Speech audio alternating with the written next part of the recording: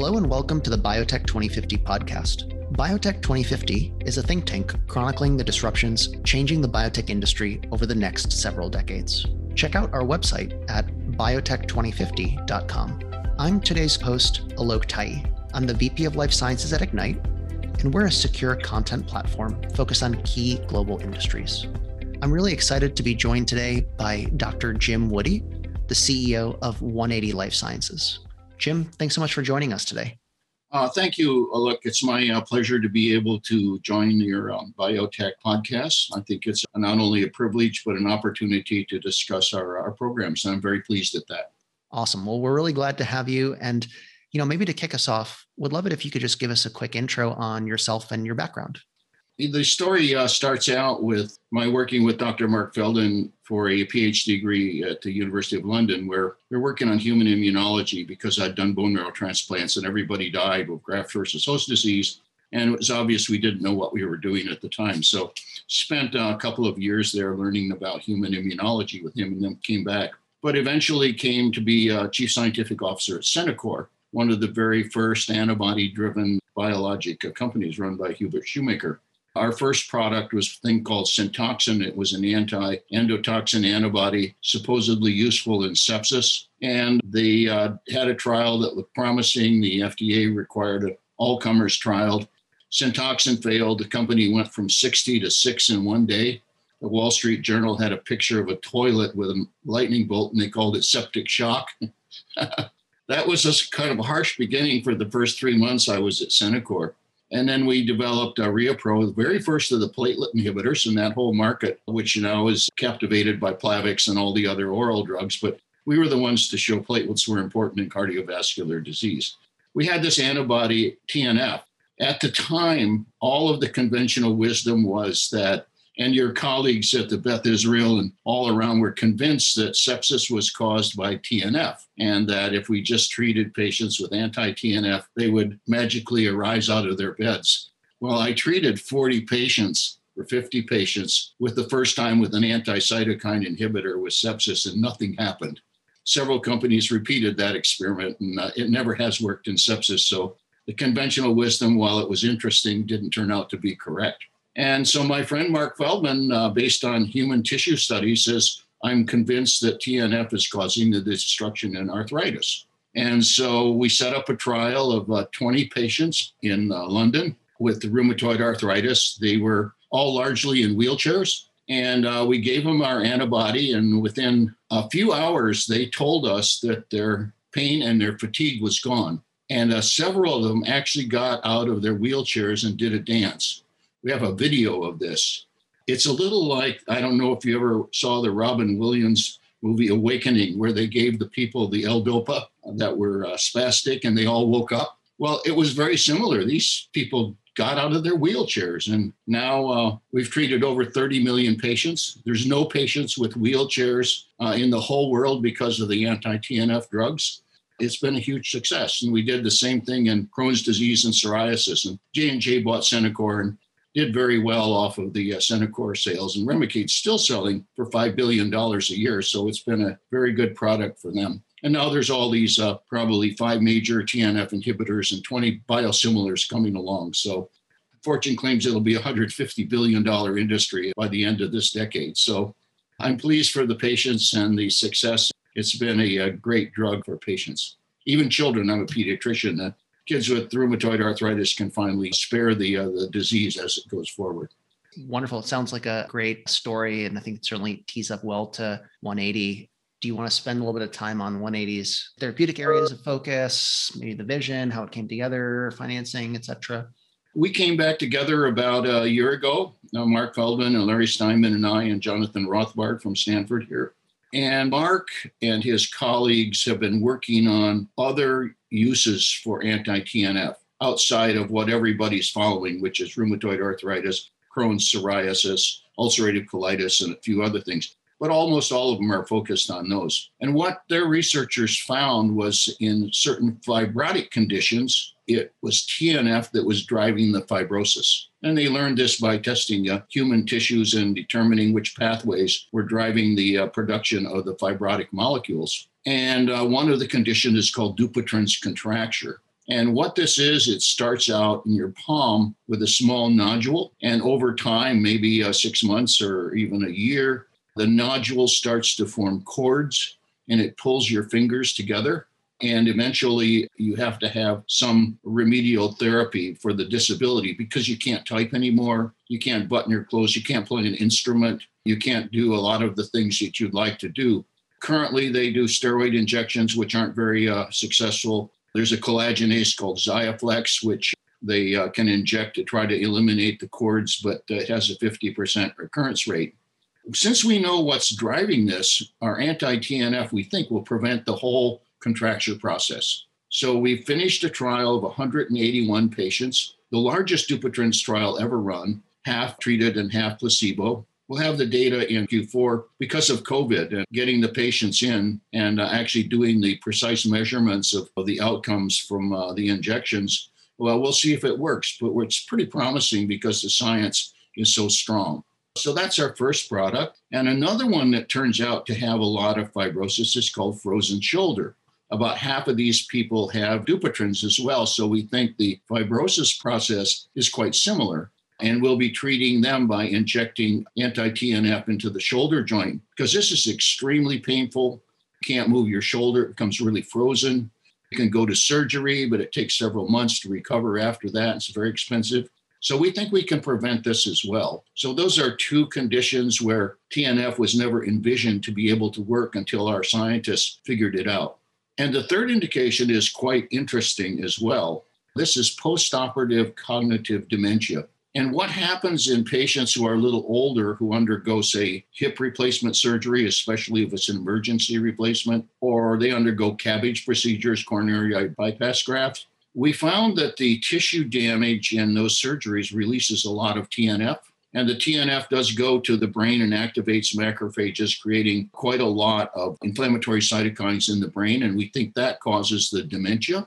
And there's some animal models to suggest that that's the case. So we'll be treating patients undergoing surgery with anti-TNF just before they undergo the surgery. And we'll then measure whether their dementia continues. About 30% of people have dementia that's persistent for several months. And a fair number of them end up in nursing homes and have to be cared for. So this is not a great outcome post-surgery. And most of the surgeons and anesthesiologists blame it on the anesthesia, but we think it's actually the TNF. We'll demonstrate that that's the case if our trial is effective. So those are our first three products. They're quite exciting. They're very novel indications for the use of anti-TNF.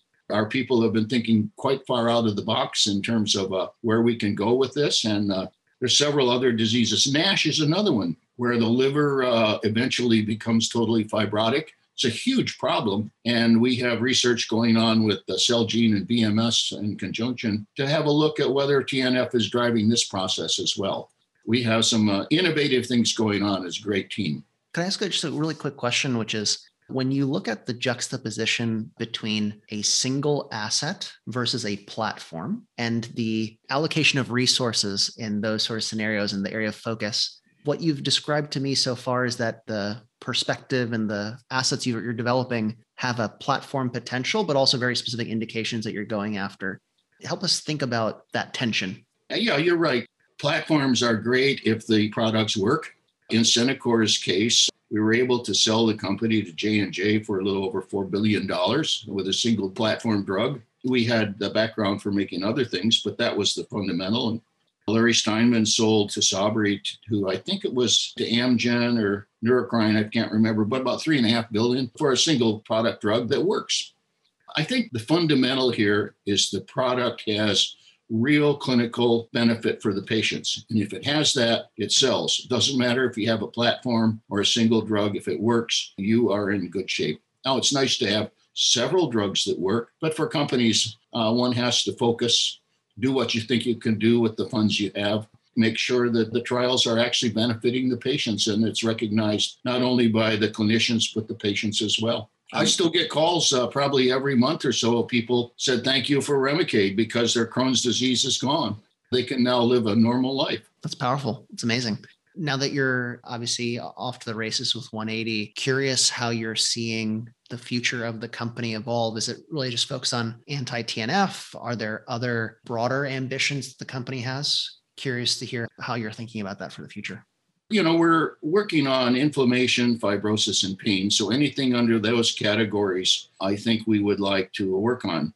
The next set of projects we have are in the cannabinoid area. And we're working with Dr. Michelin in Israel, who is actually the discoverer of the human endocannabinoid system. And he's a master at making compounds and things that mimic CBD. So we're making totally synthetic CBD compounds that will be able to bind to probably most likely the CB2 receptor on the immune system. And we know that this reduces pain, and we're pretty sure it reduces inflammation.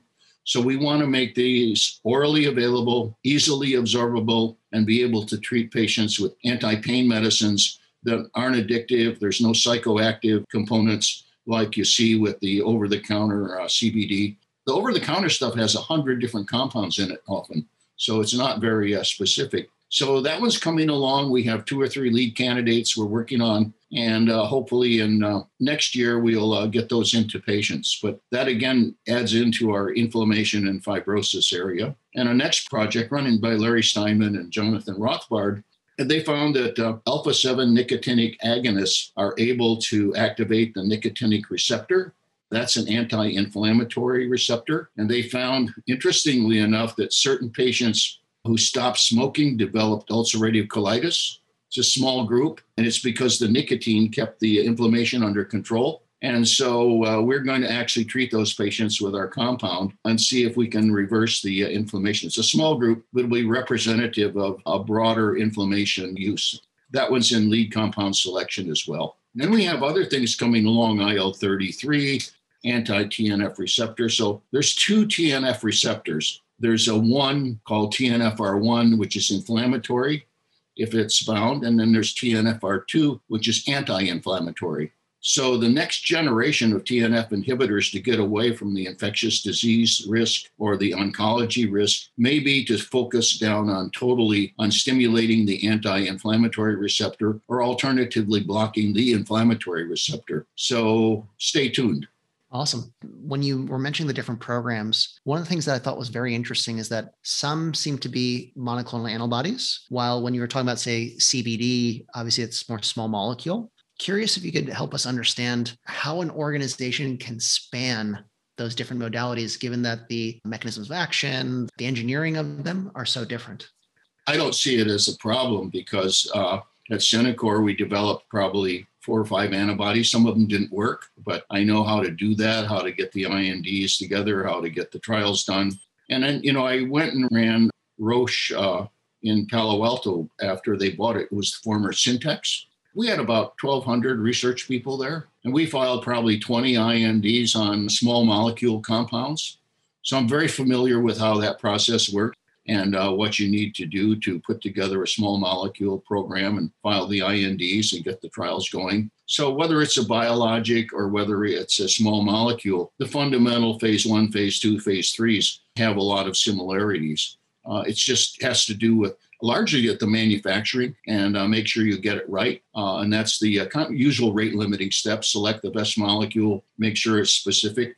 The nice thing about antibodies is they generally only do one thing. So in general, you don't have a lot of off-target toxicity. And that's not the case with small molecules. If you've followed the JAK story in arthritis, they're running into all sorts of off-target toxicities that nobody ever anticipated. And that's a dilemma with small molecules. While you hope they're specific, in real life, they rarely are.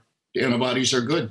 Oncomed, which I started as CEO, we developed 5 antibodies and ran probably 15 antibody-based clinical trials for anti-cancer stem cell antibodies. They're all good. I guess you're trying to just pick the right tool for the job, I guess. Yep. I was wondering if we could maybe switch gears a little bit away from the science, but more towards the process of starting and building life science companies. I know many of our listeners are very keen to perhaps pursue a similar path. We'll have to just hear a little bit about the founding story of 180 and maybe what lessons you might want to share with the broader audience about how to start a biotech.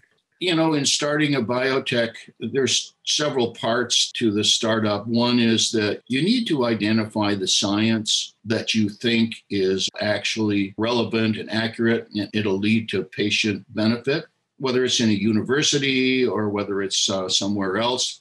I've spun out several companies from universities with phenomenal technology and ideas. Some worked, some didn't, but that's kind of the basis. And then you assemble your team of people who know how to build these things, how to do the science, how to do the correct experiments so that the data that you're generating allow you to actually build a drug. And then you have to raise a lot of money because none of these things are inexpensive these days. Raising money is challenging. You have to be ready for a lot of rejection, but life is like that. You just don't give up until you get all the pieces together, which is what we're doing here. So I guess the fundamental is get the science right, get your initial team right, that they can present this in an effective way and convince people that the idea, the concept, the science is correct, and that it's going to lead to something that's beneficial, not only for patients, but also in earning revenues back to the investors, which is kind of a fundamental interest of all the VC groups. So those are the fundamentals, I think, are the compulsories that you have to overcome. By any chance, have you had to raise any capital during COVID over the past year and change? Our company was spun out of a SPAC, and the SPAC had some money that in November when we went public came into the company, but not a lot. So we're in the process of raising a round of funding right now, and we're in discussions with the investment banks as to how best to do this. Turns out to be a very good time. The market's very attractive these days, and they're quite enthusiastic about going out at this particular time. It's certainly, I think, a great time to be both in this industry as well as on the public markets. It's interesting that you mentioned SPACs. That's certainly been a hot topic, at least in the tech world, which I spend more time in, but would love to hear what that experience was like coming from a biotech lens. Well, I've been involved in IPOs and M&As, and this was the first SPAC I dealt with. This one was especially cumbersome because 180LS was a merger of three different companies. The one that came out of Israel and the one that was in the UK merged together with the US company. And so it was the full employment act for auditors and accountants and lawyers to put all these pieces together and get all the stocks sorted out and everything. It took a long time. It took well over about a year and a half to get this all done and enable us to go public. Other SPACs, I think, that are much cleaner, I think can do the process quite quickly where the cash is there and they want to acquire the company. And that works pretty well. In another company I started called Viracta, which is actually just going public from a reverse merger, we entertained several SPACs, and that would have been an option as well. And these were very clean SPACs where it was clear what needed to be done. So, the process, if all the pieces are clean and clear, actually could work very well for both sides, both for the SPAC investors and also for the company. As a CEO and leader, how would you weigh the pros and cons between a SPAC versus sort of a traditional IPO? Or I know reverse merging has been modestly popular in the life sciences industry. Curious which financing mode or transaction type you prefer. Well, I think if your program is strong, the IPO market is probably the best, where everybody knows how this works. There's no unknowns, assuming your products and your programs are in good shape and make a lot of sense for the investors. So that would be my preferred route. It costs you, a few $1 million to get the IPO together, but then it's pretty clear sailing because you can raise money after the IPO on a whole range of financing vehicles. Reverse merger is a little more complicated because you have to deal with another company and their shareholders and your shareholders, but it works as well as long as everybody's in agreement this is a good idea. Then M&As are even more preferable, assuming the price is right and people actually pay the milestones, which has always been a challenge. That's probably the biggest challenge, the thing that was most surprising, that some people will try very hard to get out of paying milestones and they'll go to no end to do that. But that's why you have more lawyers and accountants, I guess. So it's that. I guess the joke is hire a law firm to start, go from there. Then the SPACs, like I said, this is the only one I've done, but they could work. This was just an exceptionally difficult one because of the merger of three companies. certainly a lot of discussion in the broader community about the best way to both raise capital and think about the public market. So sincerely appreciate you walking us through that framework. Before we close out here, one thing I'd love to understand from you is, as a leader and as a CEO of a promising biotech, the world of COVID has certainly changed the way leaders have to communicate and manage. I was wondering if you could share any insights or best practices you've gleaned over the past year on how to do it in this highly remote and virtualized world. I think we all have become accustomed to coming in the morning and sitting down, and you start your Zoom conferences that sometimes go all day long. And that's not good for mobility, but it is effective and it works. In my case, because of where our companies, our Zoom conferences are over 5 time zones. It's always tricky to set up a call because of people in the UK and Israel. And I got one guy in Bermuda now. It's a small challenge, but you overcome that. With COVID, the dilemma that we're both having, and the company that I was talking about, Viracta, was that because all the clinicians were tied up treating COVID patients, we couldn't enroll any patients. And if you have a company with a burn rate and you can't enroll patients, this is a death spiral unless you can fortunately raise a lot more money, because your burn rate doesn't go away. You can't let your key people go, but you're not enrolling patients to move the progress ahead and have the disclosures and milestones discussed and be able to present them without patients. And everybody ran into that. As I talked to the people at Amgen, they were saying the same thing. They've got all these trials going on with this giant burn rate and couldn't enroll patients. And so it was a dilemma for the whole industry. Now, it's beginning to recover now, but still, in our Dupuytren's trial in the UK, all of our patients were injected and all of them are being followed up. But it's delayed us probably 3 quarters just to get to the patients and be able to measure the benefits of the drug. That's been a difficulty. But hopefully with the Moderna and the Pfizer vaccines and the others coming along, we'll eventually get immunized population and can move ahead. Great. Well, a great sage advice, and I think certainly speaks to the potential of new philosophies like virtualized trials and other sorts of activities as well. So, Jim, with that, would love to thank you for being on the podcast today and for sharing both your personal story as well as that of 180. My pleasure. Thank you for listening to this episode of Biotech 2050. This episode is hosted by Alok Tai. It's edited and mixed by Megan Lovering. If you enjoyed this episode of Biotech 2050, please subscribe to our podcast and leave us a review. Also follow us on Twitter and Instagram at Biotech 2050 Pod. Again, that's Biotech 2050 POD. Until next time.